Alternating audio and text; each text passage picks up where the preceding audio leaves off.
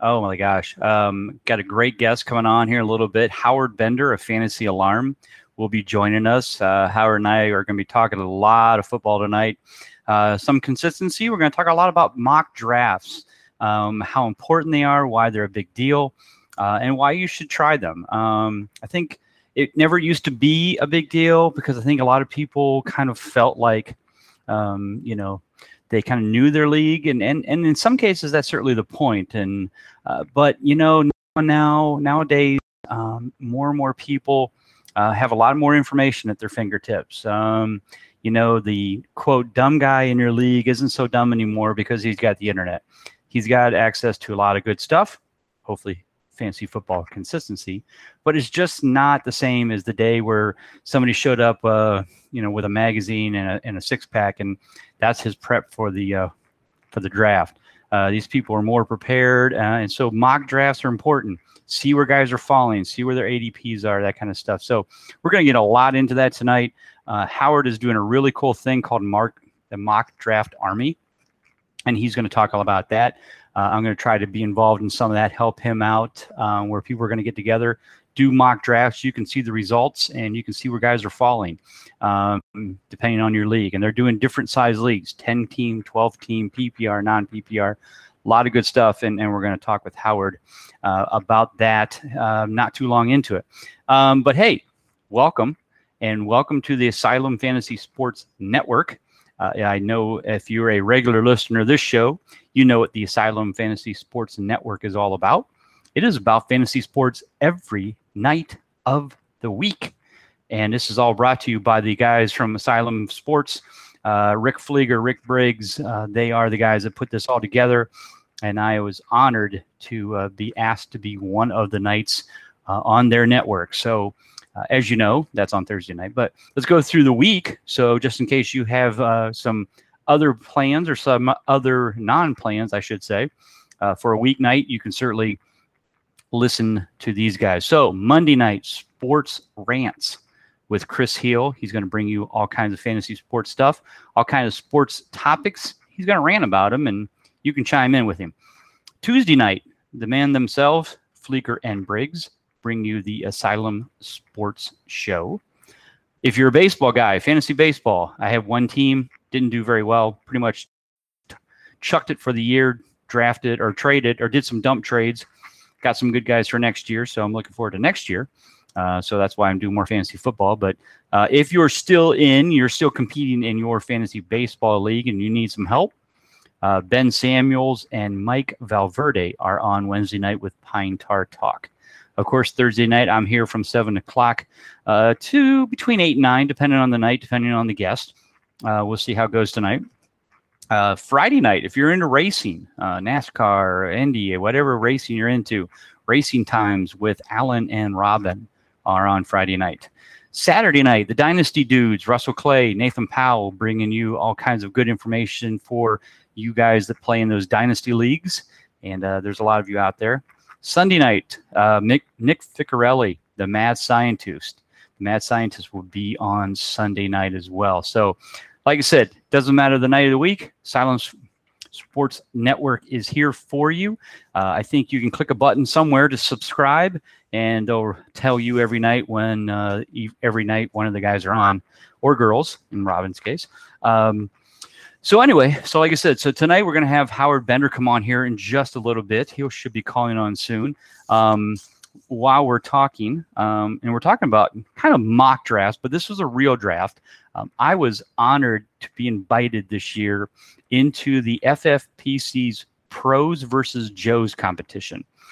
This has been going on for about, I think, 5, 6, 7 years. Darren Armani from FantasyMojo.com started this a while back, and basically it is a competition. It is 36 experts versus 36 high-stake FFPC players. So these guys are not, while they may not have the quote title of expert, these guys are good. These guys know what they're doing. They've won probably a lot more money in that game than I've probably made writing in my 13 years, but that doesn't matter. But these guys are the best. And so they're there, and, they're playing against us. So we have 6 leagues with 6 fantasy experts, 6 fantasy Joes in each league, so 12. And basically, it's total points. We draft for 28 rounds.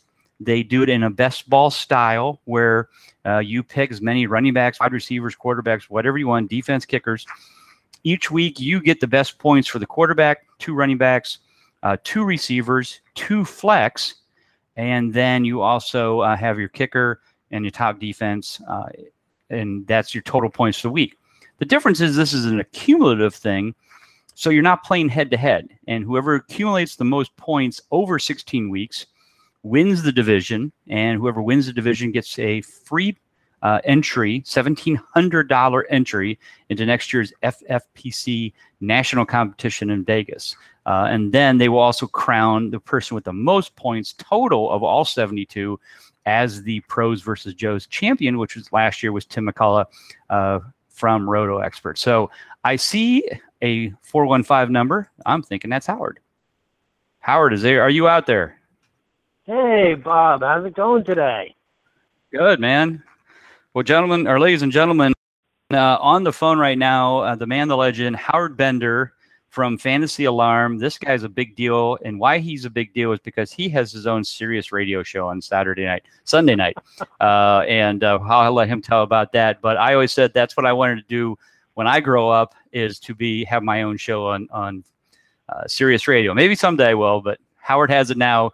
Howard's been around a long time. Howard's, like I said, a big deal at Fantasy Alarm.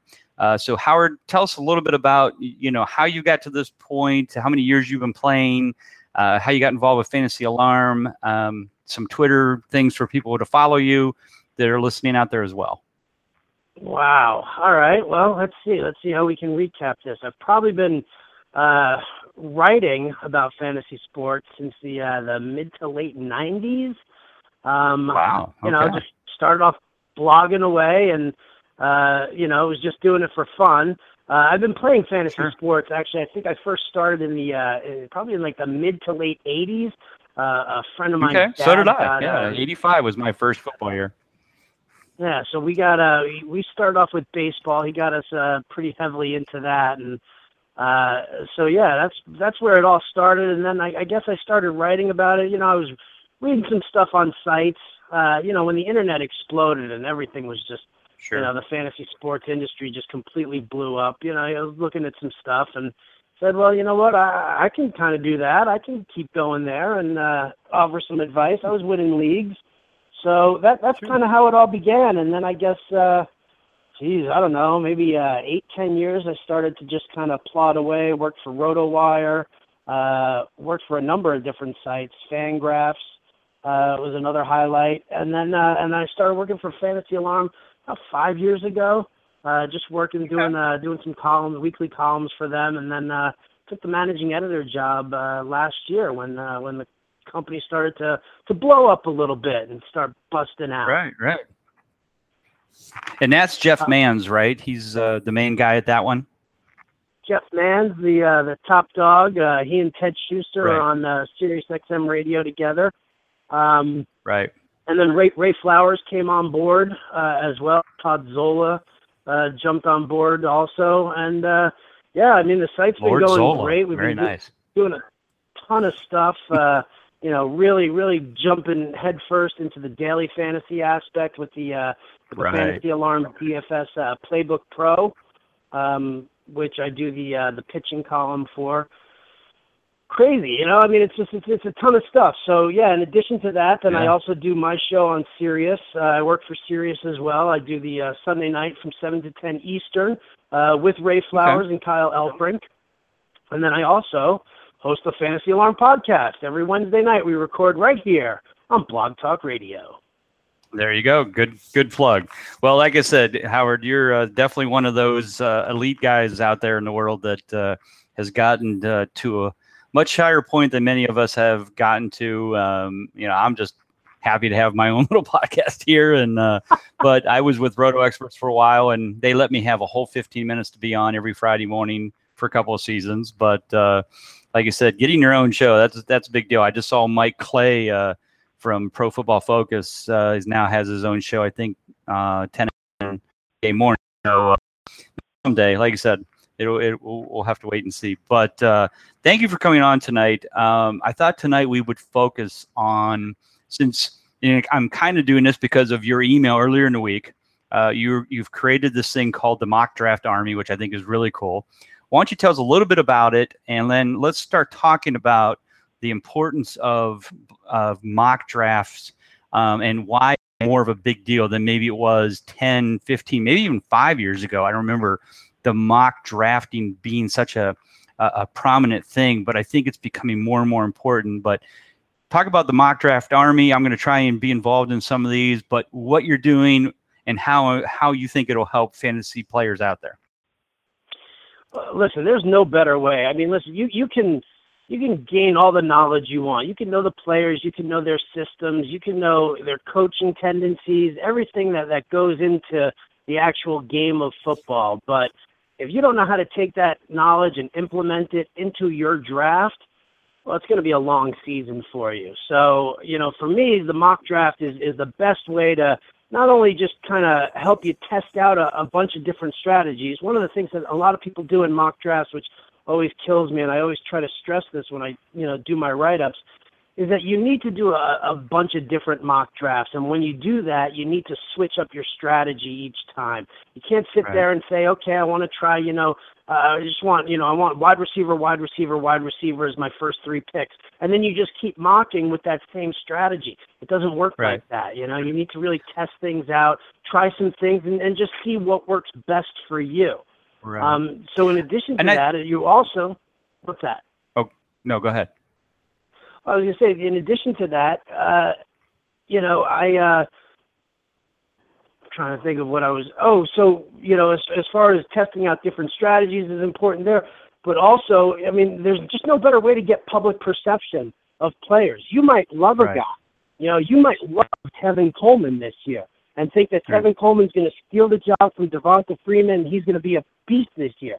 But what you're doing is you're kind of also elevating him in your mind. And so while he might be, let's say, the 12th running back on your list, he might be the 20th running back on everybody else's list. So you could end up overdrafting him if you keep taking it. So what I like to do also in mocks is I like to avoid players that I really love just so I can see where they fall to. And that's, that's really the key. That's the public perception aspect. I think the other thing that mock drafts are really, really important for are those leagues where you do not know your draft position until you show up to the draft. Because that is where people usually falter badly. They, like you said, they go in with a preconceived notion of, okay, in the first round, I want this guy. Well, that's fine if you have picks 1 through 4, but if you have pick 9 and you really want Jamal Charles, you probably aren't going to get Jamal Charles by pick 9. You might get lucky, but I doubt it.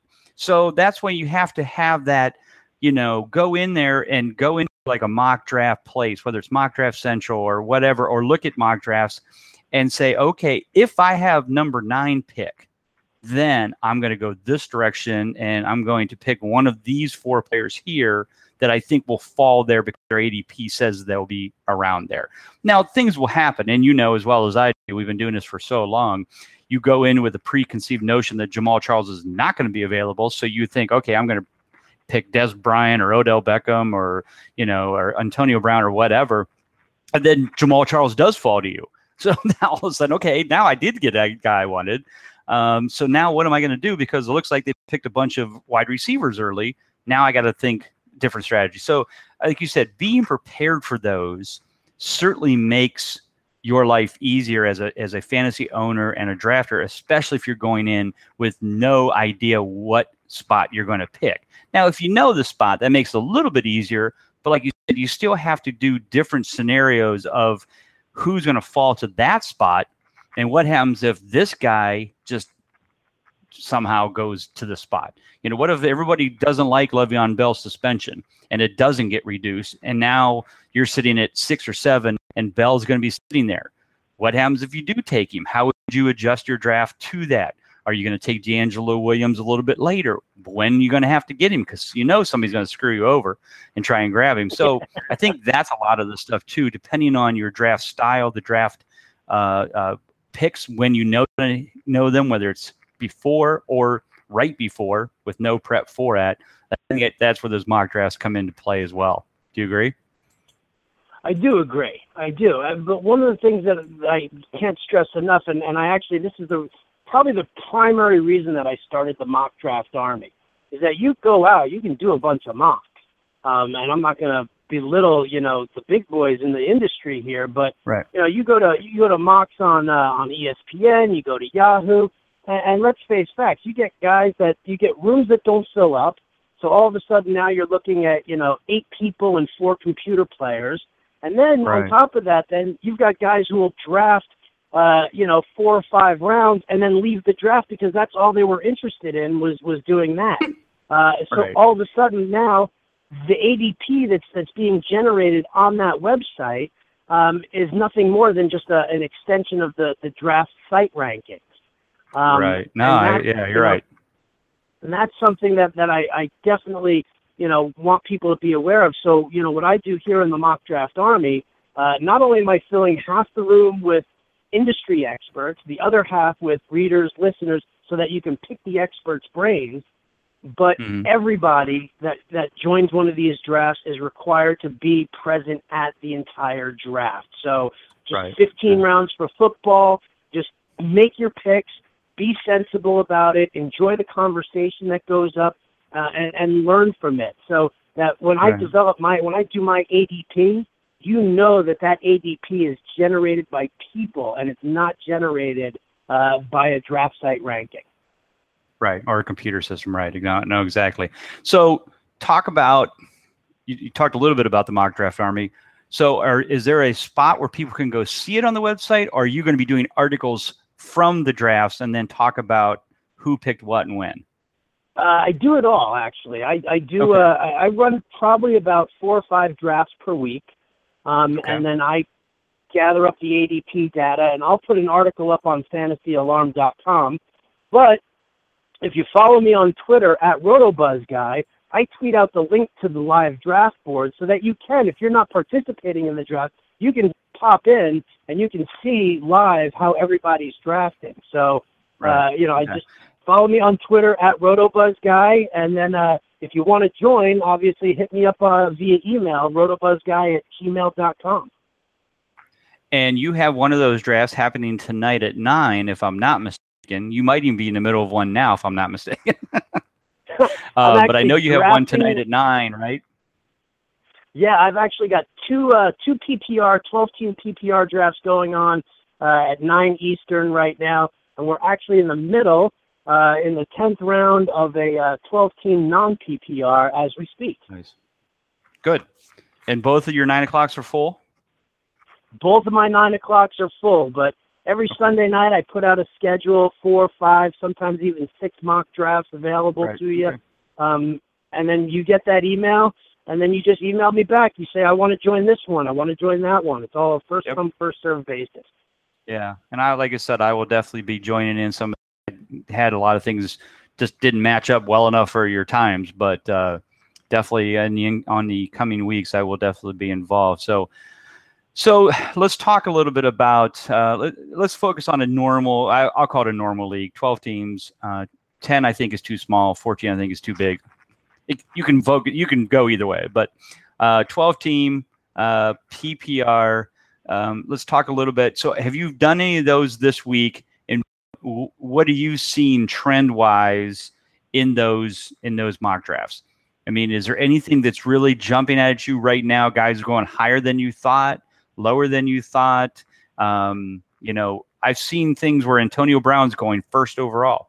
I've seen where Gronk's gone first overall. It's kind of a mishmash with Le'Veon Bell's suspension hanging still at 3 games. What are you seeing at some of those spots? Well, so far right now, I mean, we just started this up actually yesterday. So, but I've done a bunch of mocks before already. So talking 12-team PPR, a couple of things that I've noticed. How about Calvin Johnson not going until like the middle of the second round? That's a big one. Gronk is still going, late first round, which to me, obviously, I think it's too high. I'd never want to take a tight end that early.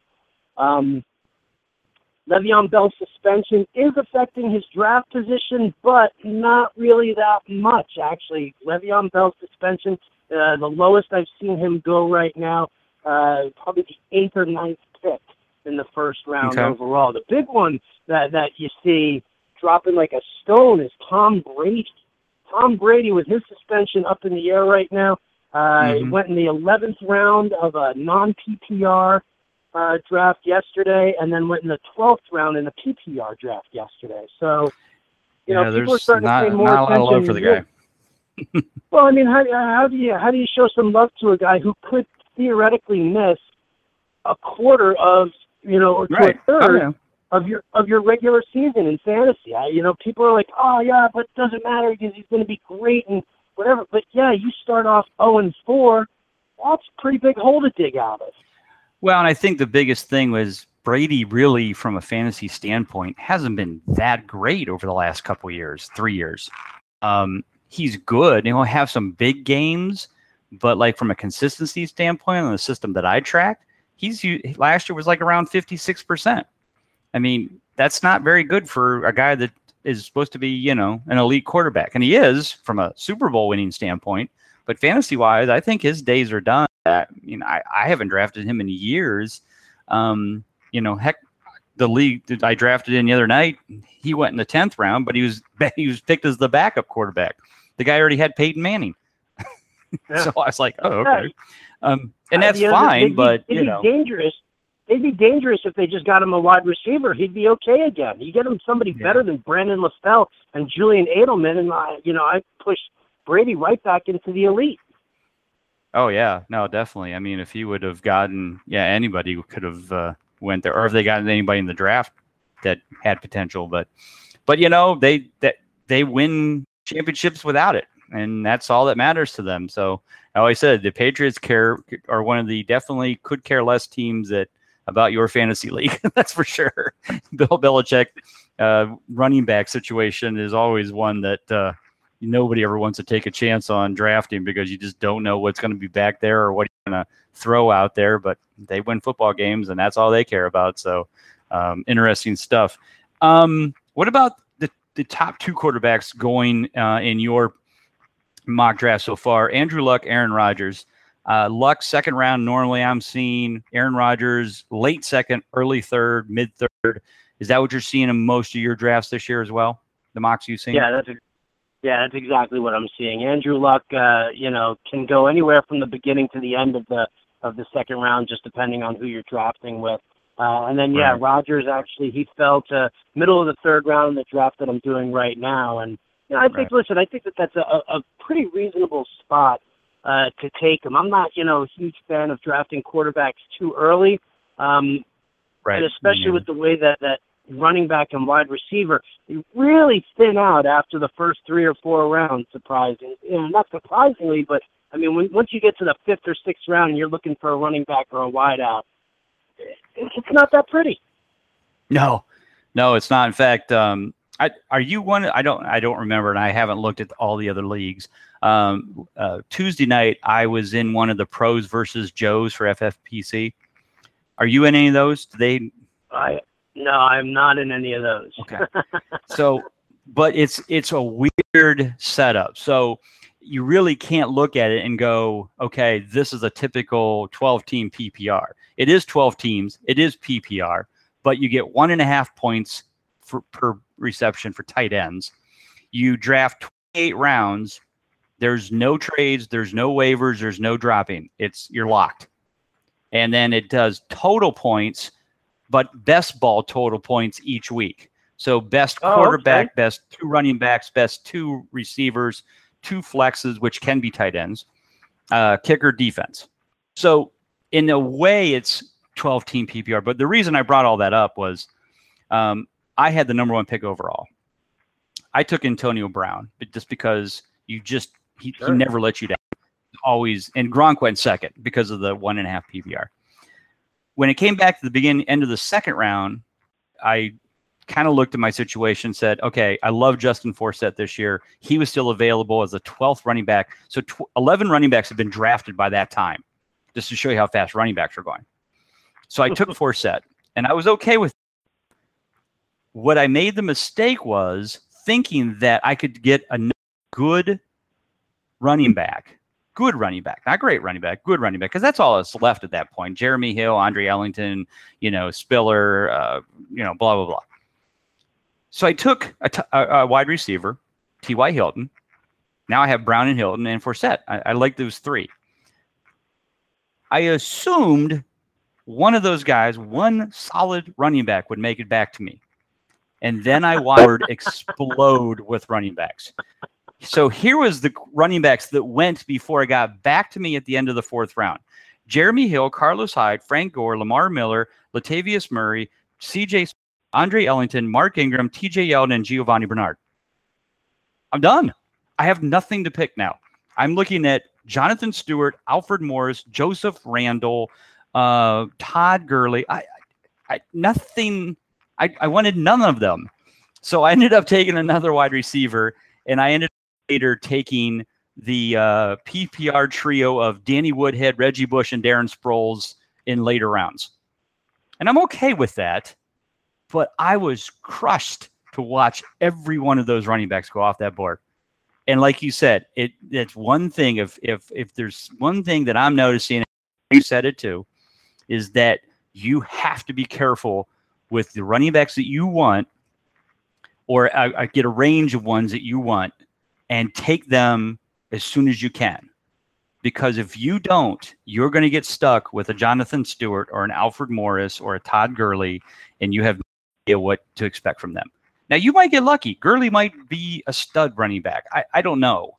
I mean, he was in college. He has the potential. He has the talent, but he's at the Rams. I mean, there's just a lot of question marks. If he went to a team like the Saints or the Packers, difference. But being in St. Louis, I really don't know much. So I take it that's what you're seeing in these mocks, is that you kind of really have to ballpark maybe 20 running backs, and in the first 3 rounds, if you don't get 2 of them, you may get stuck scrambling and taking chances on guys like Danny Woodhead or Bush or Sproles or Ryan Matthews or LeGarrette Blount or Isaiah Crowell, and I don't want to take that chance. And I kicked myself after that happened. I was like, oh, you idiot. Because I could have easily taken a guy like Jeremy Hill there or Lamar Miller and been perfectly happy with that and could have gotten still a good second wide receiver, and I didn't. And I was just like, oh, that was so stupid.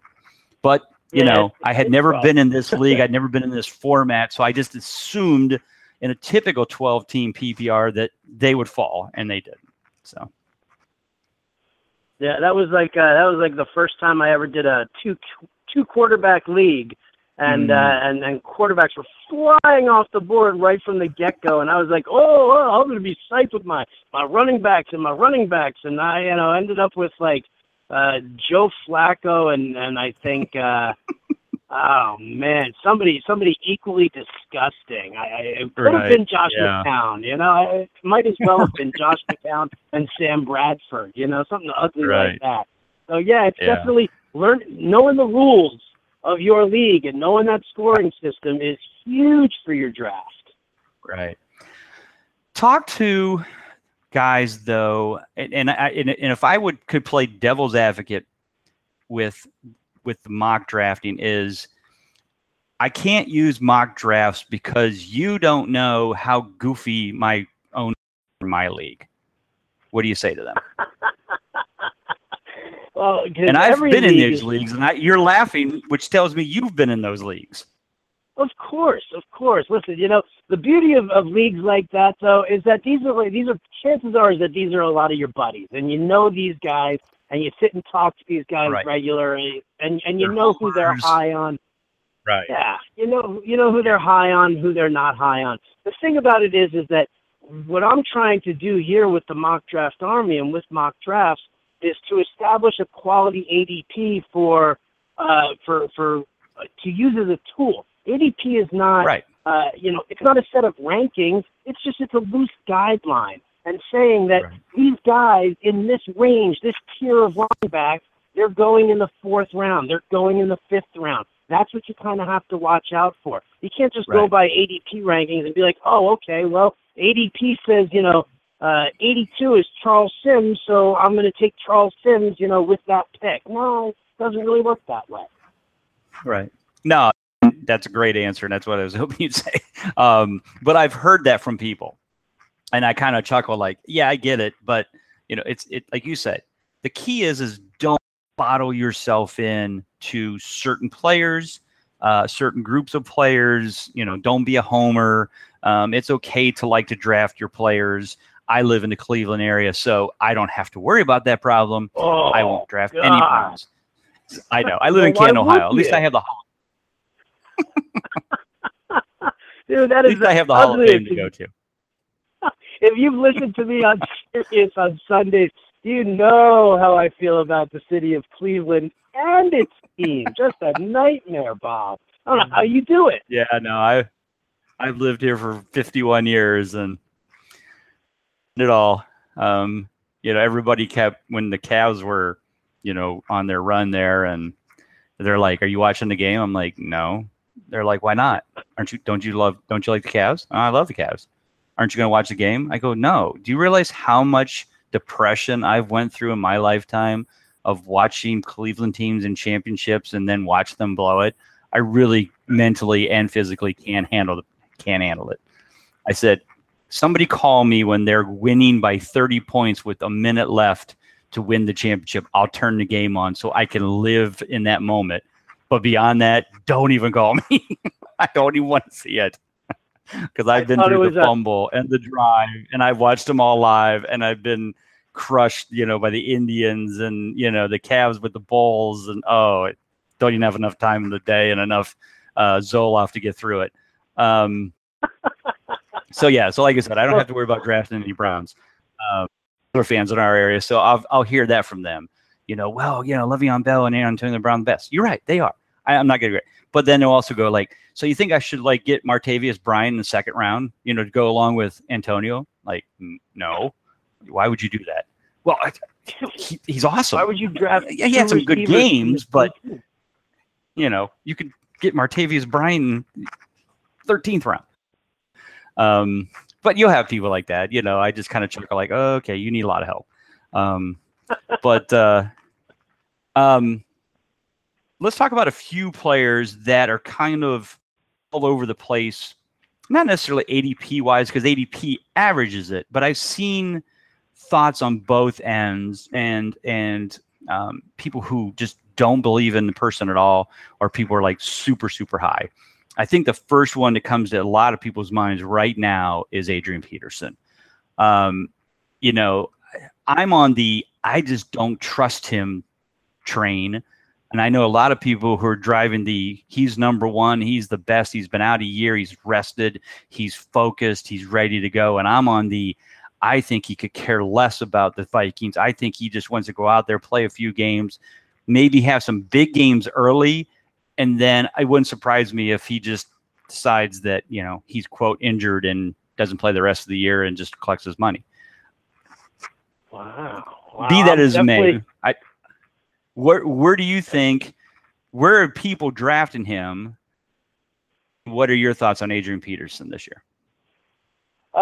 So far, where are they drafting him? They're drafting him in the 1st round. The lowest I've seen him drop to is 10th in a 12-team league. Really? That's low. Yeah, that's very low. I haven't go past 5 yet. Yeah. Listen, I'm on the bandwagon for Adrian Peterson. I do like him. I do agree that he is rested for a full year without injury. And I think that, people are underestimating the chip on his shoulder right now. He's very unhappy with Minnesota, and he's very unhappy with the way the team handled everything, and that they didn't support him in any way, shape, or form. And whatever. That's a money game, because when sponsors back out, I mean, what else is the team supposed to do? But I think Peterson comes in like a house of fire this year, and I think that he is worth a top 3 draft pick. And okay. Listen, I love the way this guy runs. He catches passes out of the backfield. This is what Teddy Bridgewater and the Vikings really needed last year to be able to have Bridgewater take that next step forward. Without a solid ground game to really fall back on, it's tough for a rookie quarterback to really kind of do his own thing without feeling the pressure that he's got to do more than he actually is being asked to do. So I think that Peterson comes in. I think that he dominates with carries. I think they give him, 25 carries minimum per game. And I think he runs like a beast. I love him. All season. All season long. Okay. Fair enough. Fair enough. I don't know why I'm the conspiracy theorist on this, but I don't know. I just feel like he's going to.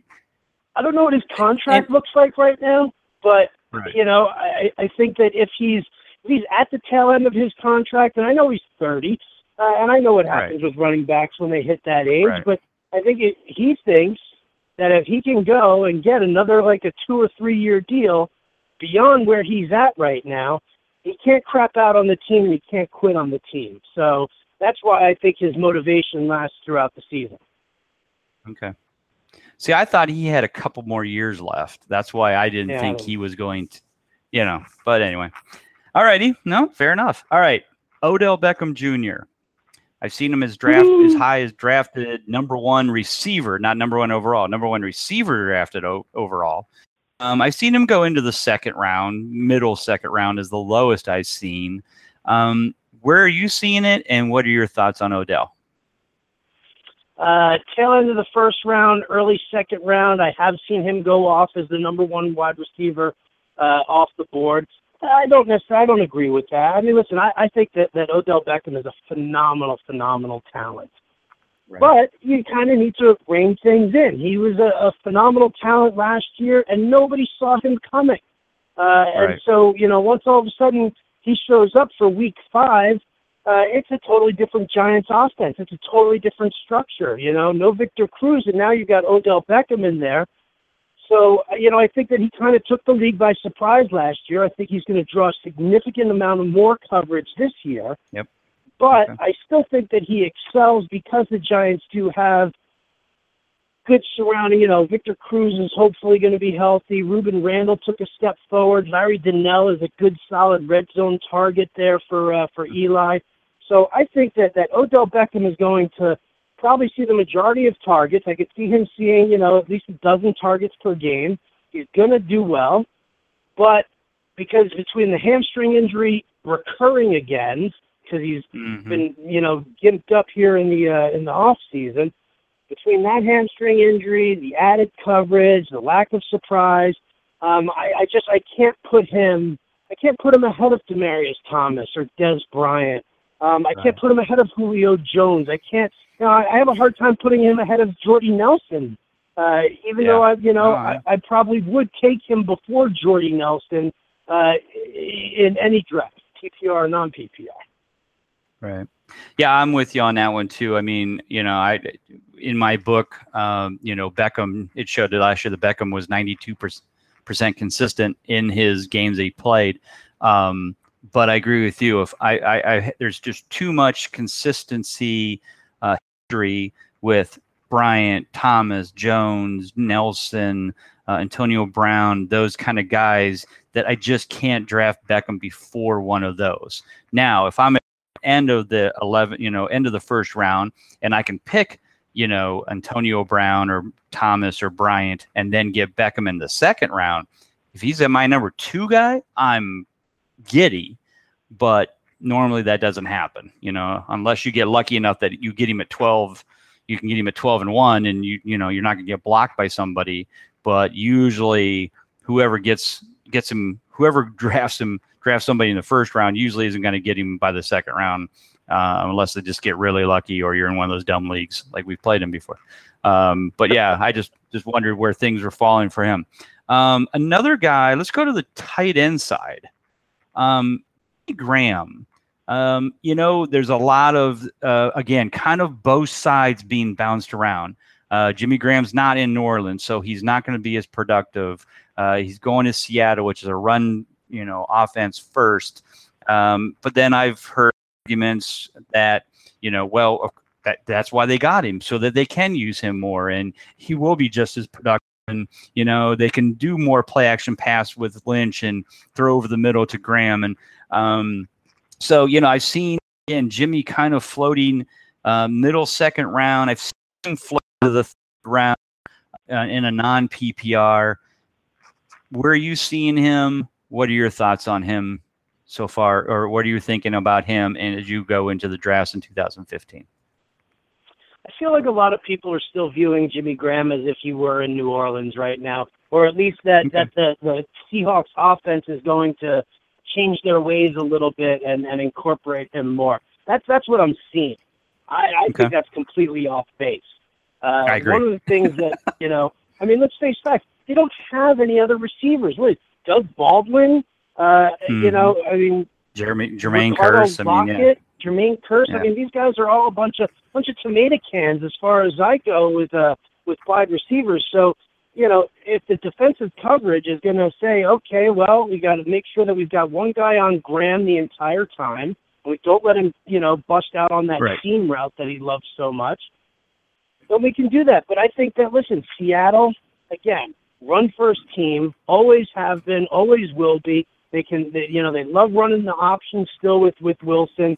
Marshawn Lynch signed on for 2 years, and they're not paying him 2 years to do less work. They're, that's bottom line.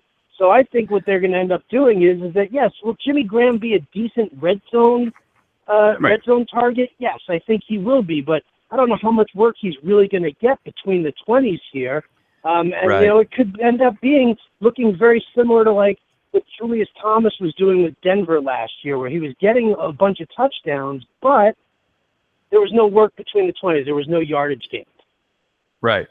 The other thing somebody brought up, and I thought it was and I forget who it was, so I apologize if that person's listening.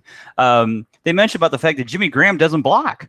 So once they get within the 20, especially if they get within the 5, if Jimmy Graham's in there, he's going to be blocking for Marshawn Lynch. You assume he's going to get thrown to. So then all of a sudden now it's your offense is predictable. Now, again, they can go the other way and follow the blockers on the other side while Graham maybe, splits out. But basically, if he's on the line at the 5-yard line, he's probably not going to be blocking. They're not going to be running towards him. So now he's not even a decoy. He's, going to actually, hinder the situation. So that was a good point somebody brought up. And I kind of like, oh, yeah, I guess never thought about it because, again, he never blocked, but they didn't really have the running game like that either down in New Orleans. Because they always threw the ball to Graham or Colston or somebody in the end zone. So I thought that was an interesting thing as well. I don't know if you had any thoughts on that. Listen, I feel the exact same way as far as Graham goes. I think that, had Seattle made a move and brought in at least one other receiver, I think it would be a different story. But I think that Seattle has no reason to change the structure of their offense right now. And maybe they've got a one extra passing target here who's nice, but, I just don't see them focusing their offense around it. Right. No, good point. All right. Let's stay at tight end for a little bit because I want to bring up this guy who I liked, and in my book, I mentioned I liked him as a sleeper. But I wrote most of my stuff back in April and May when the draft was going on, because when I'm writing about consistency, I of course, I'm basing on history. But I'll say, here's a guy I think is up and coming. He should be a sleeper, and I think he would be good value if you get him in the mid rounds. And the guy I'm talking about is Travis Kelce. He had a nice season last year as a rookie. He was about 65% consistent, which is good for a tight end. He was up in the top 5 consistency-wise. Had a really nice rookie season for a tight end. But this kid has been drafted as the 3rd tight end overall, somewhere I've seen him as high as the 3rd round, 4th and 5th round, 4th round sometimes, but he's right there beside Greg Olsen. Greg Olsen is a consistent god when it comes to tight ends. You know what you get out of him. You know what you're going to, you can draft him with confidence that he's going to give you the same type year every year. 70 catches, maybe 6-8 touchdowns, but he gets that consistency per game. He gets the 6 catches, 60 yards, earns a quality game, gets his 12 points, and moves on. Travis Kelce plays in Kansas City with Alex Smith at quarterback. Yes, they have Maclin. That might help him, actually. But I can't personally draft Travis Kelce that high when I can draft Greg Olsen at the same time if I wanted to, or wait for Jason Witten, Martellus Bennett, Delaney Walker, one of those guys. What are you seeing in your mock drafts for Travis Kelce, and what are your thoughts on Travis this season? What I'm seeing so far in mock drafts is exactly what you're saying. Exactly what you're saying is that people have elevated him quite a bit. People were super high on him last year, and he really fell short as far as expectations went. I think everybody was kind of overvaluing him a lot last season. So when you're talking about him this season, I mean, you made the great point that Jeremy Maclin, his presence should help Travis Kelce. I mean, let's face facts. Alex Smith, he can't throw the ball downfield. But Jeremy Maclin is still going to end up drawing significant amount of coverage. Obviously, they can't, go head first into the pass defense because of Jamal Charles there. But Maclin will draw some coverage. Smith can't throw deep. I think that works very well for Kelce. I think it works very well for the tight end position in Kansas City. So I do think that he'll see more targets this year than he did last year. I think they have to utilize him, a little bit more consistently. But I'm with you. I'll take Greg Olsen. I'll take Martellus Bennett over Travis Kelce any day of the year because they are proven talent, and I am all about proven talent over youth and upside. Right. Well, you should write for FF Consistent. Because that's pretty much what I'm promoting when I'm doing is showing, these veteran players who are consistent year after year, game after game. These are the guys you should draft. I mean, and so many times people ask me about, well, what about the upside of this guy? What about the upside of that guy? And I'm like, okay, it's there, but I've got stuff that proves I'm not worried about that because I'm going to get Olsen or Bennett, who I know is going to give me 65, 70% consistency in games throughout the season. Kelce could be 70, 75%, maybe if he has a great season, but he could also be 50 and because he's only played 1 year, and so I don't have anything other than 1 year. It's kind of like Beckham Jr., why would teams now not focus more on Kelce? Because really all they have to focus on is Maclin and Kelce. You can let whoever the second wide receiver, which I don't even know if I can name in Kansas City, they're not going to worry about all. So they'll just kind of focus their defense around those two guys and see if Smith can beat their team with Jamal Charles and, with Jamal Charles can do it. But again, it's I agree with you. I think Kelce's a little bit too hyped. If he was going in the 6th round, I'd wait for him and I'd draft him, not in the 3rd round and not ahead of Olsen or Martellus Bennett. So, all right. Let's see. What other guy has been kind of all over the place? Anybody you can think of? I'm just kind of looking. Well, let's go. There's a little block of wide receivers that I've completely fallen in love with because I still believe in that the game is a young man's game and that age and experience do take you far, but you can't ignore certain things. And there's that little block of receivers that consists of Kelvin Benjamin, DeAndre Hopkins, who was the other one? Kelvin Benjamin, DeAndre Hopkins, Brandon Cooks is another one. And those guys, I see those guys, they're going in very sensible spots right now. They're all going in like the 4th round, late 4th, early 5th, like in that area. What I think that everybody needs to watch out for, and, mock drafts, again, a great way to see this, is just how high they're going to end up being elevated. Because if these guys all of a sudden start, getting drafted, ahead of running backs because people are obviously receiver crazy, PPR league crazy. Right. That if these guys start elevating a little bit more, I love all three of them, but if they're going ahead of a lot of consistent running backs, then I've got a little bit of an issue. Right. All right. Actually, that's one of those guys is a guy that you said you love him. I refuse to draft this kid, and that is DeAndre Hopkins. Now, first off, let me be the first to say that DeAndre Hopkins is an amazing talent at wide receiver. But when your starting quarterback couldn't make it for the Cleveland Browns, and I realize it could end up being Ryan Mallett and not Brian Hoyer, but Ryan Mallett has played 3 or 4 games in the NFL total. I just can't draft DeAndre Hopkins at all. I just cannot. Well, let me ask you. So talk me off the ledge, Howard. Here. Why do you still believe DeAndre Hopkins can be successful with one of those two guys at quarterback in Houston?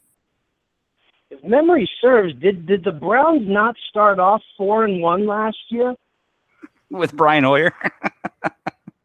So they did. Brian Hoyer with wow, I almost threw some bad language out there, but I won't because I don't want to offend anybody. But with the That's okay. crap wide receivers that Brian Hoyer had, he was still getting the job done. He was actually a relatively stable quarterback. He was a little bit better than a game manager, and I think that he was doing well. What screwed him up was the return. Was not only was it Mike Pettine's stupid, whichever the best running back is on Tuesday, that's who's going to start for me. So with no consistency in the ground game whatsoever, and then the return of Josh Gordon, where they turned around, they were like, okay, Brian, just throw it to Gordon 20 times a game right now. Just keep feeding Gordon the ball, and that's all we're going to do.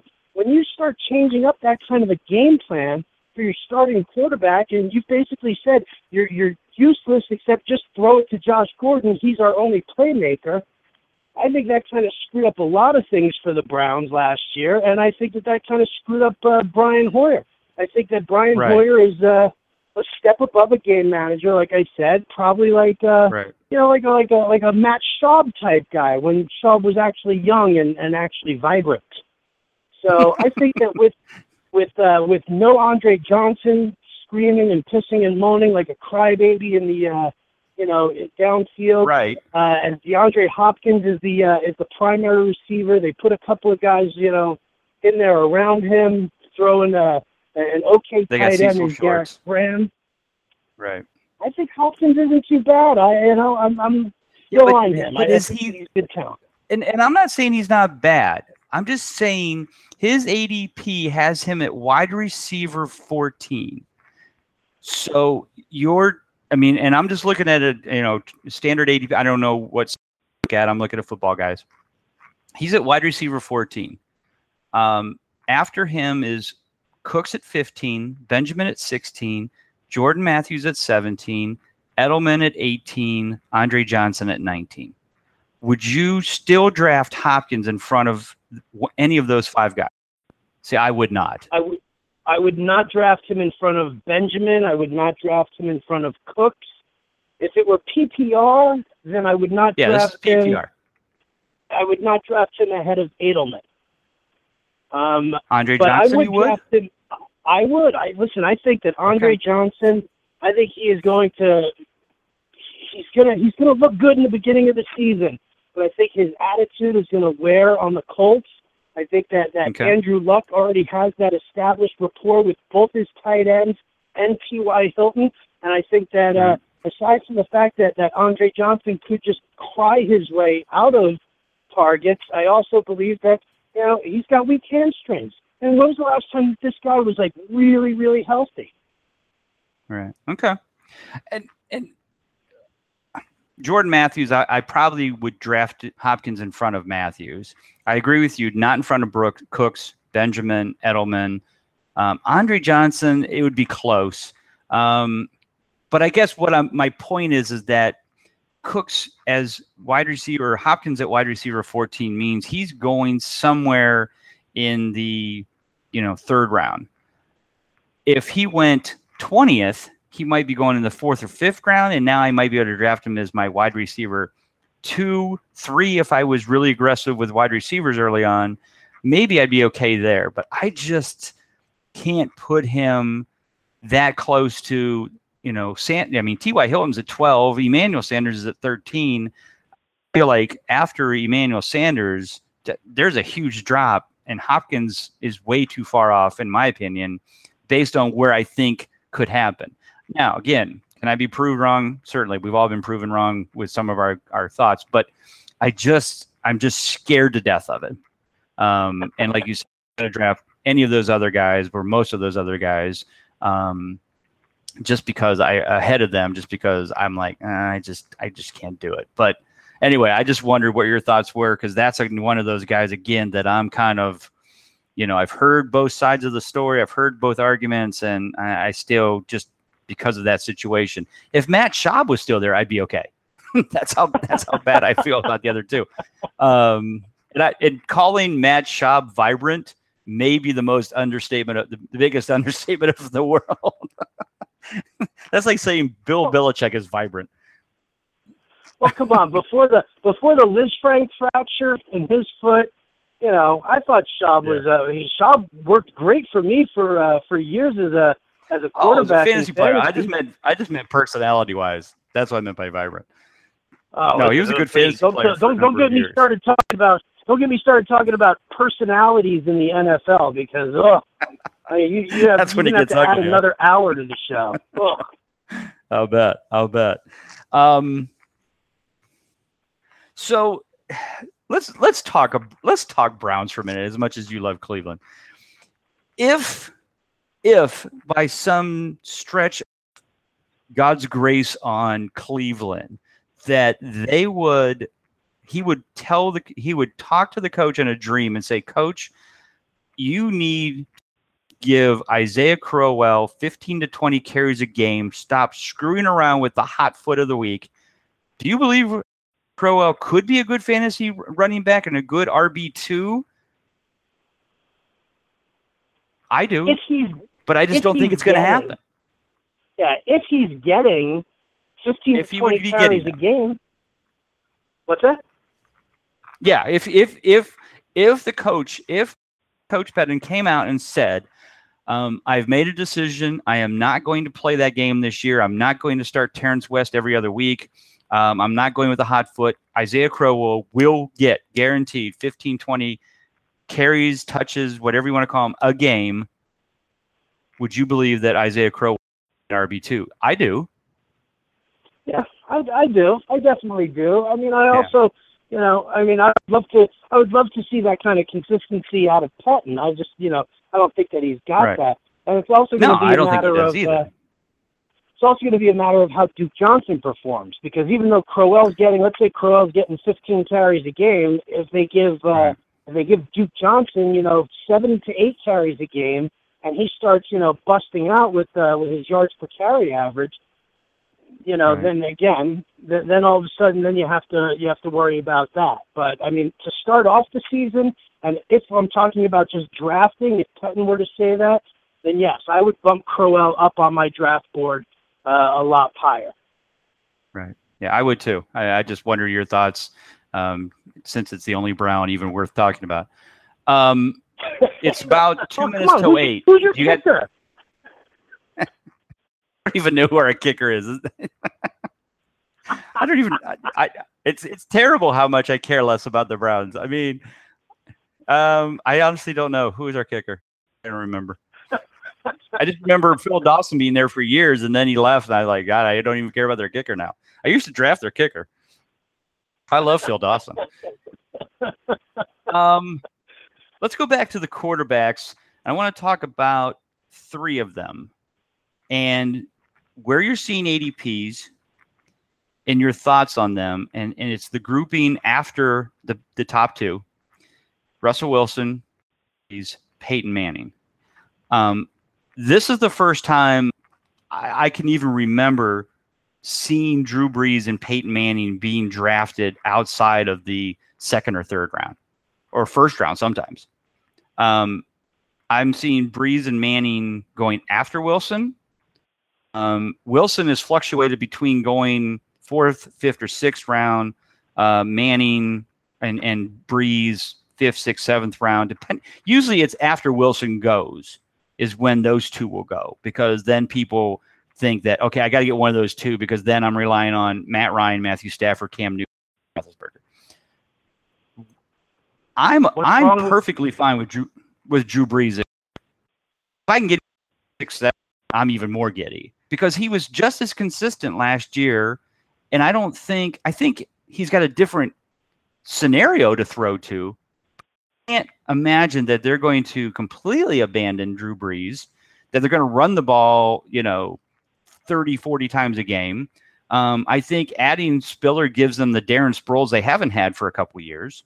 And so I just think he's just going to move those targets to Spiller, some more back to Colston. Brandon Cooks is, good option. They're going to use Mark Ingram to be a power back, just like they did last year before he got hurt. But I'm perfectly fine with drafting Brees. Now, Manning, I love Manning, but the end of last season scared me to death. Russell Wilson's a great player, but I still kind of I'd rather rely on Drew Brees being as good as Drew Brees than Russell Wilson being better than he was in the past. What are your thoughts? Where are you seeing him go? If I'm going to rank the three of them, I'm probably going to go Brees, Manning, Wilson. Again, what we were talking about earlier. What we were talking about earlier is that Russell Wilson is in a run-first offense, and you can't tell me that the Seahawks are going to sign Russell Wilson to some big long-term deal, and then they're going to be psyched about him running the ball as much as he possibly can. I think that they're going to want to pull that back a little bit and really focus more on Marshawn Lynch. You can't rely, and we saw this with Cam Newton, and we've even seen this with Russell Wilson. The passing yards are not even remotely consistent. I think Russell Wilson had 7 games last year of under 200 passing yards. And I don't care how much you run, that's not gonna jive moving forward. That's not going to help the team grow. You need to be able to pass the ball with a little bit more consistency like that.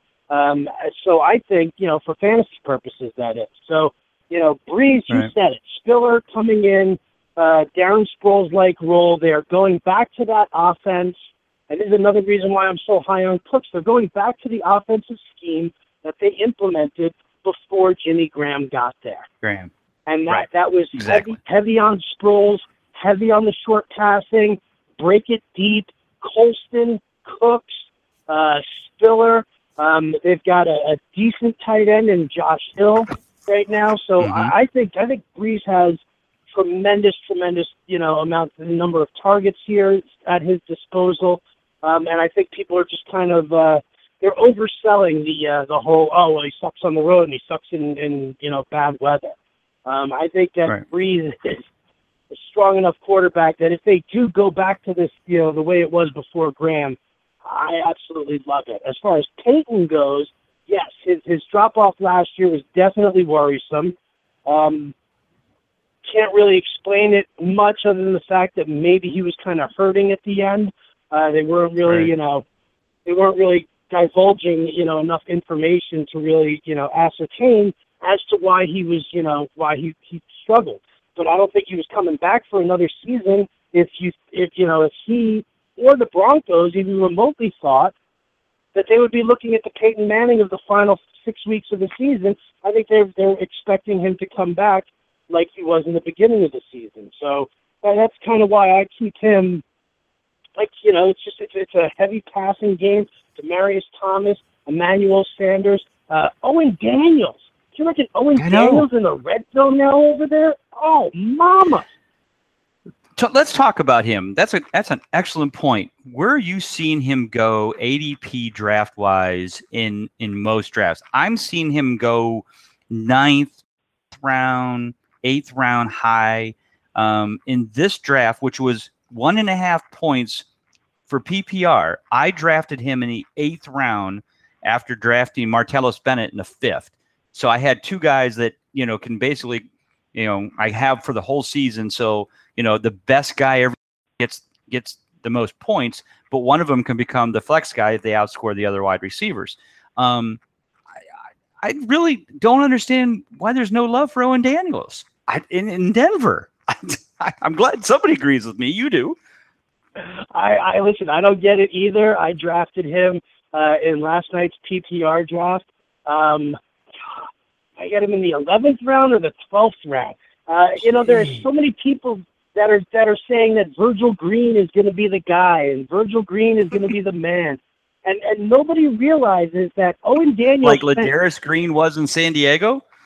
Exactly. That's a right. Perfect comparison right there. Virgil Green is this year's Ladarius Green. Right. And I think that it's absolutely hysterical because nobody is paying attention to the fact that Owen Daniels spent how many years working under Gary Kubiak? Kubiak loves Owen Daniels. Peyton Manning loves his tight ends. I mean, just rattle off all those tight ends that Peyton Manning turned into somebody. You think Dallas Green Dallas Clark would have been Dallas Clark? Dallas Green. Yeah, coach for the Yankees. But you think Dallas Clark really would have been the tight end that he was if he didn't have Peyton Manning there? Do you think Julius Thomas? Oh, yeah. I mean, Julius Thomas is going to wake up one day and he's going to be like, "Oh man, you're not." Oh shit, I'm Manning. in Jacksonville. You're Blake Bortles. Damn it! What did I do? Who did I piss off?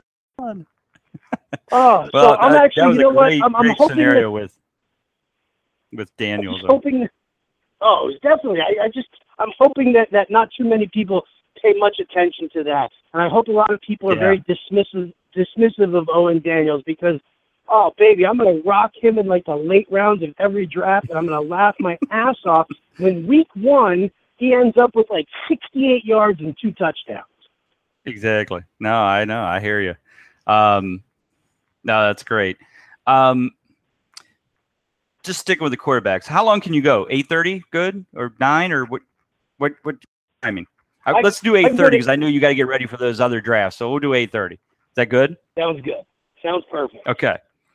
So all these other quarterbacks after the guys we've talked about: Matt Ryan, Cam Newton, Matthew Stafford, Roethlisberger, Rivers, Kaepernick, Eli, Brady, Tannehill, Romo. That group has lots of big names, lots of great fantasy seasons behind them. Does any of these guys come back to that eliteness in 2015? In your mind, I don't. At PPR, I think they're all just going to hang around together.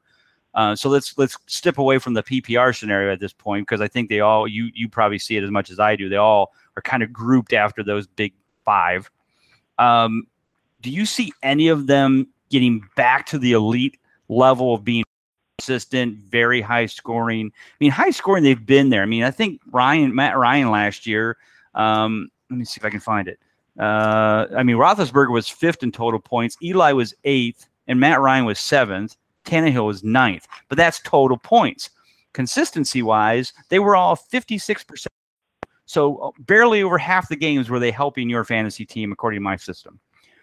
Does one of these guys, like Ryan, Stafford, one of these guys come back to that elite consistency side and be the quarterback that they were a year, 2, 3 years ago? Can any of them get better? Do they have the potential? Will something change for them that'll make them get their consistency back that they didn't have last season? Matt Ryan. I am all in on Matt Ryan. What everybody seems to forget was that Matt Ryan lost 4 of his 5 starting offensive linemen last year. Right. 4 out of 5. And the one guy that was still there had to play out of position because the Falcons didn't have anybody else that they could use as a backup there. And I'm sorry, but no quarterback in the NFL is ever going to be successful if their starting offensive line is gone by week 5. Right. And the running backs are either too old or not very good. Oh God, yeah, right. You know, Stephen J. That's another reason why I love Kevin Coleman over Devonta Freeman. If Devonta Freeman can't outrun Steven Jackson and take the job, well, then how the hell is he going to do with Kevin Coleman? But we're talking quarterbacks here. So right. Matt Ryan, offensive line healthy, Julio Jones, Roddy White. They pulled in Devin Hester to take Harry Douglas's spot. Right. They also drafted 30. Yep, exactly. And wide receiver coming out of college, so. And their tight end situation, you know, I mean, it's not as good as it once was, but I think that they can develop somebody there to be a good pass-catching tight end. So I love Matt Ryan. You know, Stafford, I've always liked Stafford, but the problem is that not only now is Detroit saying they want him to pass less, but, you know, Detroit perpetually, they fall behind in the first half, and then Stafford rescues fantasy owners with 400 passing yards. But it's like, you know, 2 touchdowns, 3 interceptions, 3 touchdowns, 3 interceptions. So, you know, as far as that goes, I don't think that he's, even though that they're getting Eric Ebron more involved because now they've got Golden Tate also, but Calvin's on the decline. And so I think that there's a lot of counteracting forces going on there in Detroit that'll just kind of leave Stafford just right where he is. I don't think that he's going to be able to take that step forward. Ryan, on the other hand, love him. Yeah. It's funny. You and I are really on the same pages. I'm always prompting you to see what your thought is, and I'm like, damn it, that's what I was going to pick. I'm all in on Matt Ryan too. I really like his potential this year. And again, if for some reason I'd miss out on Breeze, Matt Ryan, you know, I can get a round or 2 later, and I'm perfectly fine with that. There's a lot of love for Tannehill, and I think this year's not it. I think another year, and all these guys get, you know, they've added Devontae Parker, Jarvis Landry's another year older. They really gelled well at the end of last season. Him and Landry earned 8 straight quality games over the last 8 games last year. And I really like Jarvis Landry as a late or mid to late wide. You know, they've got Jordan Cameron, Lamar Miller out of the backfield. I mean, I think there's a lot of weapons there. See how they play, but you know, AFC East got a lot of good coaches, a lot of good defenses. Patriots, Jets, Dolphins, or that's it. They play for the Dolphins. You know, the Bills. So yeah, I'm still a little bit kind of caught off on I don't know if he'll be as consistent. You know, again, he was only 56% consistent last year, even though he was 9th in total points. So his points were there, but a lot of them came during games against bad teams. You know, and now the Jets got defensively, the Bills are better defensively.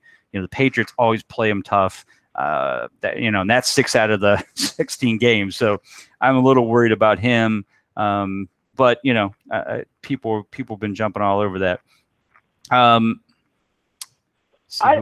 him. I like Tannehill, and I like a lot of, and I like the growth that he has shown. Because if you look at his completion percentage over time, even with the substandard receivers that he has dealt with, he has improved. And he had like a 64.5% completion rate last year, which I believe was a career best for him. But what the reason that I paused at him as well is, you know, listen, I love Jordan Cameron. I'm all in on Jordan Cameron. I think that he's going to be a great tool for him. I'm worried about the receiving core. I'm worried about how much work Devontae Parker is really going to be able to get done dealing with his injury. Greg Jennings can be a good possession receiver, but the guy's older, you know, he's old as dirt.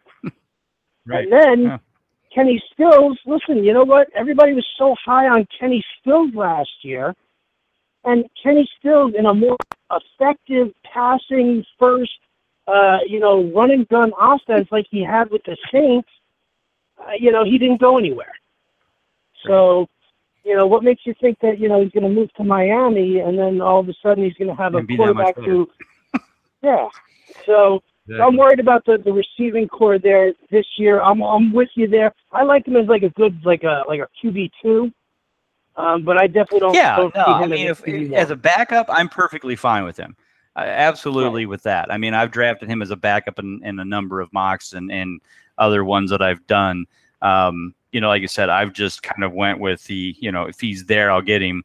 I was going to take him after he's in the 7th. I was going to take him in the 10th. And then as it was starting to come down the 10th, 6 quarterbacks went in the 10th round before it got to me. Another one of those, I guess I should have taken him last round. But yeah, so I took I 9th round, I picked Red Bush, and I thought, okay, I don't really need a backup quarterback, but if, Tannehill or Romo or Stafford or one of those guys is available, I'll grab them. And it went Roethlisberger, Stafford, Cam Newton, Tony Romo, Ryan Tannehill, Tom Brady, Eli Manning, Phillip Rivers, all went before I got to my next pick. And I'm like, are you freaking kidding me? This is why I hate being at the end of the rounds. So I took Kaepernick, and then 2 rounds later took Sam Bradford just as a whim, hoping that maybe he does find magic like they did with Sanchez. But anyway, we'll see. Again, Breeze is going to be the guy I'm expecting to put up points every week. If Kaepernick or Bradford happen to have like some super game that they had outscored Drew Brees, well, that's great. But again, you only really get credit for one quarterback. So I figured Breeze would handle that for me most of the time. But anyway, who else? I think we did the tight ends pretty well. Wide receivers. Any wide receivers that you're liking late? In a PPR format, I like Michael Crabtree in Oakland. I hate Oakland. I've always hated Oakland. I'm an Oakland fan other than the Browns, just because I grew up in the 70s. I had to pick a team that was doing decent. So my Browns are my home team, but I followed the Raiders and was a big Biletnikoff fan, Kenny Stabler fan, and that kind of stuff. So I've kind of always had them in my heart. And I was like appalled when Crabtree went there, because I'm like, not another head case. Don't they have enough in that town? So I'm actually kind of worried that Crabtree went there. So talk me off the ledge, Howard. Why should I like Michael Crabtree in Oakland? Well, I definitely think that Oakland is trying to be a pass-first offense. Yeah, they've got Latavius Murray there, but they got Amari Cooper in the draft, so I get that.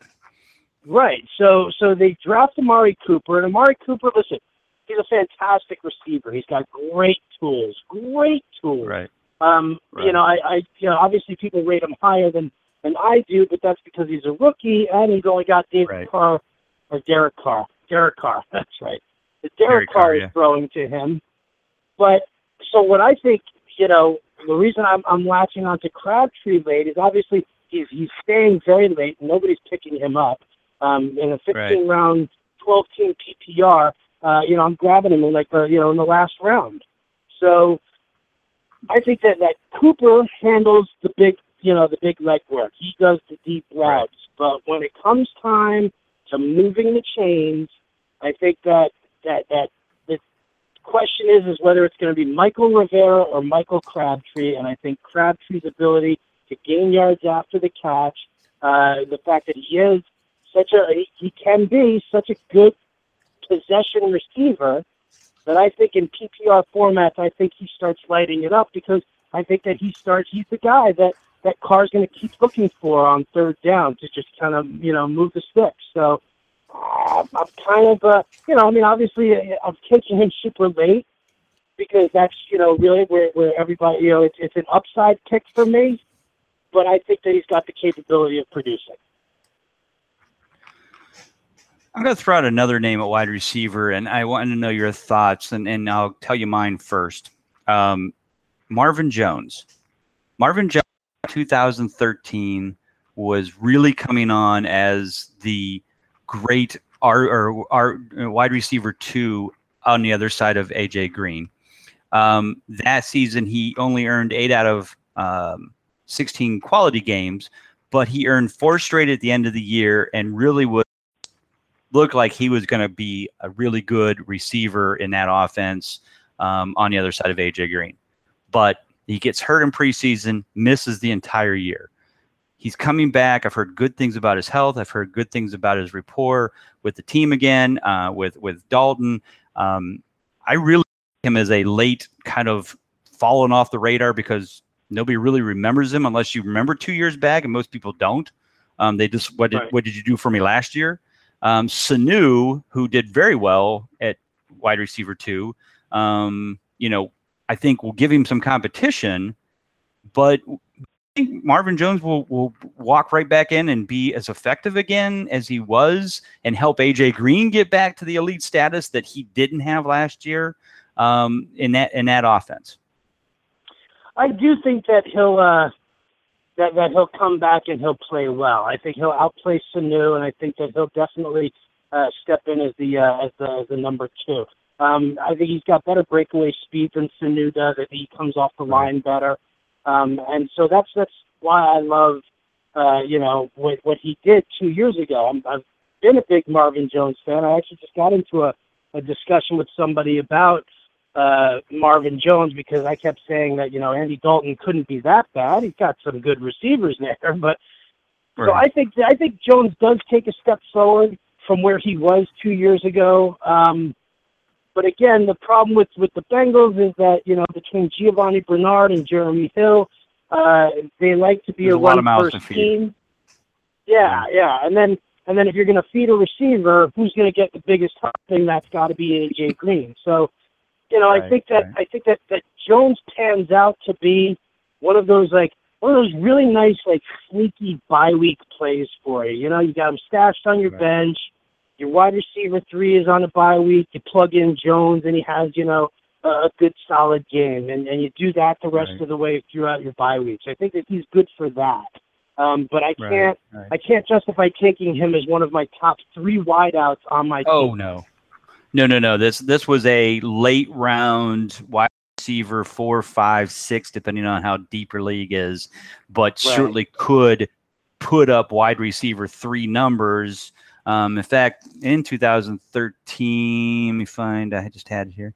He was 29th in total points. So he was a wide receiver 3 points wise, in 2013. And, so I think there's some potential there. Like I said, just kind of looking at guys that I just have kind of latched onto as some of my favorites, late picks. Let's talk about the Philadelphia. We have 8 minutes left. So, biggest overhype scenario in the NFL has got to be the Philadelphia Eagles offense. They did some weird stuff in the offseason, let LaShawn go, brought in not only DeMarco Murray, which have been, in my mind, plenty enough, but then they also got Ryan Matthews. They still have Darren Sproles. They let Macklin go and move Jordan Matthews into the number 1 spot. Brought in Nelson Aguilar from USC, who's a rookie. You've got Zach Ertz at tight end.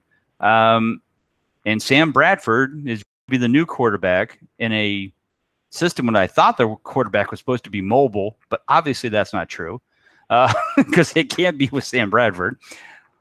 What do you make out of that mess? Is it going to be just as good as Nick Foles / Mark Sanchez's offense was, or is it going to make everybody inconsistent where every week you just don't know who's going to have the big game because Chip Kelly doesn't care about your fantasy team, and he doesn't care whether Jordan Matthews has 25 points one week and 5 points the next, which, of course, I'm sitting here promoting them about consistency. I'm looking at these Eagles guys, and I'm scared to death at all of them, even DeMarco Murray. What do you know? What do you see? What are you hearing? What are your thoughts on that Eagles nest? Well, the funny thing is that, so many people are like, oh, he's going to be great in a Chip Kelly offense. There are very few people that actually know what a Chip Kelly offense is. And the fact that you just hit the nail right on the head, you don't know. I mean, it's almost like asking, which running back in New England is going to be the guy. It's just right.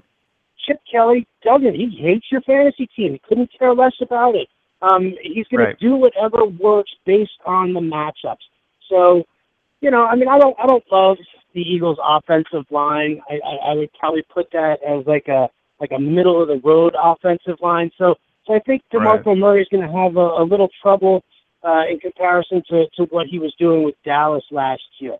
Ryan Matthews in there to complement. I mean, listen, you've got two of the most brittle backs, in the NFL. You want to talk about consistency? Why in the world does everybody ignore 5 straight years of injuries for Ryan Matthews? And then he has one good year, and everybody's like, oh, yeah, he's back. He's going to be great. He's going to be fantastic. He's going to get hurt again. The only Eagle I've been drafting so far in my drafts is Darren Sproles, because I know Darren Sproles will play every week. He doesn't hardly ever get injured. And Matthew is going to get hurt, which means he's going to touch the ball more. And I can get him in the 12th, 13th round as my running back 4 or 5. So I'm okay with that because, one, I didn't lose much if he doesn't get that. But if one of those guys gets down, which you assume Matthews will, then that puts Sproles right back in the main role as third down back anyway. And he was fairly consistent and had some decent games last year. So that's a guy I'm drafting. Everybody else, I'm like, nope, I'm staying away. I can't rely on their inconsistency.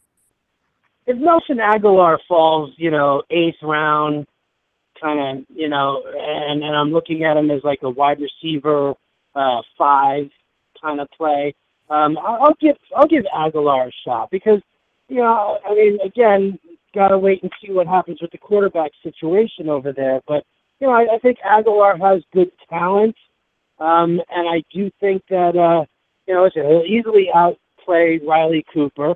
And I do think that there is the potential that he starts pulling targets away from Jordan Matthews a little bit. Not crazy, but, just enough to make him a little bit more relevant and be one of those, bye-week fill-in guys. Right. Yeah, his ADP is wide receiver 32 in the wide receiver 3 realm. Draft-wise, his overall ADP is 77. So, you're looking at, round 7, 6, 7? Yeah, probably. See, I kind of feel that's a little too high. I'm okay with what you said, seeing him going much sooner. And I think that's why I haven't drafted him, because I'm like, yeah, if I have to, because I'm looking at the ADPs around him, and Roddy White is at 31. Now, if I have to choose between Roddy White, who was 75% consistent last year, and Nelson Aguilar, it's not even, I don't even have to even blink an eye. I'm taking Roddy White every day. So I think that's where, again, I kind of look at the guys around him and go, who would I pick? Now, would I pick Aguilar in front of Michael Floyd or Kevin White? Yeah, probably. Mm-hmm. But is my wide receiver 3? Brandon LaFell is a little bit below him. Larry Fitzgerald is got wide receiver 38. Anquan Bolden's 40. So again, I don't know if I'm going to take him in front of those guys. But if he would fall, I'm with you. 7th, 8th round, wide receiver 4, I'm okay. Wide receiver 3, I want a little more consistency out of that, and I don't know what I want out of him. Yeah, I think what we're going to start seeing, because the ADP data that's out there right now is pretty early, and we all know how much fantasy owners just drool over their rookies, and everybody loves the rookies.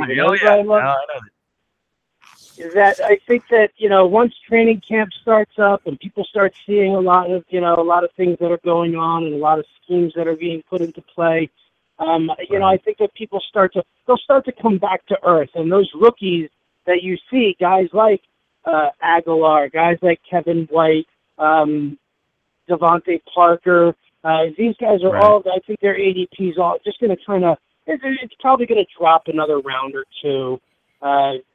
For the most part, because I think people just kind of, they'll lose that rookie enthusiasm a little bit.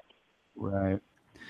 Well, Howard, thank you so much. Man, that hour and a half it just flew by. I'm sitting there going, oh my gosh, it's 8:29. Thank you so much for coming on. I really appreciate it. I thought we had some great conversations. Maybe get you on again here during draft season. I don't know if you're going to make it to Canton, Ohio for the Pro Football Hall of Fame weekend. If you do, call me, and I'll get wherever you need to go. So I'll be, because I live here. And but again, thank you for joining. Tell us again, everybody, about Mock Draft Army, your Twitter, where they can follow you at Fantasy Alarm. Hit me. I'm all over the place on Fantasy Alarm. The Mock Draft Army articles are going to be coming out soon, like over the weekend. Hit me up on Twitter at RotoBuzzGuy. Email me, rotobuzzguy@gmail.com. Listen to me on Sirius every Sunday night from 7 to 10 Eastern on the Fantasy Sports Network. And listen, you want to get on the draft? I'm your guy. I will get you in on some of the best mocks that you're going to see over the next month and a half. All right, Howard Bender from Fantasy Alarm. Howard, thanks again for being on, and we'll talk to you again soon. Everybody else, have a great week, and we'll see you back here next Thursday night at 7 o'clock. Thanks.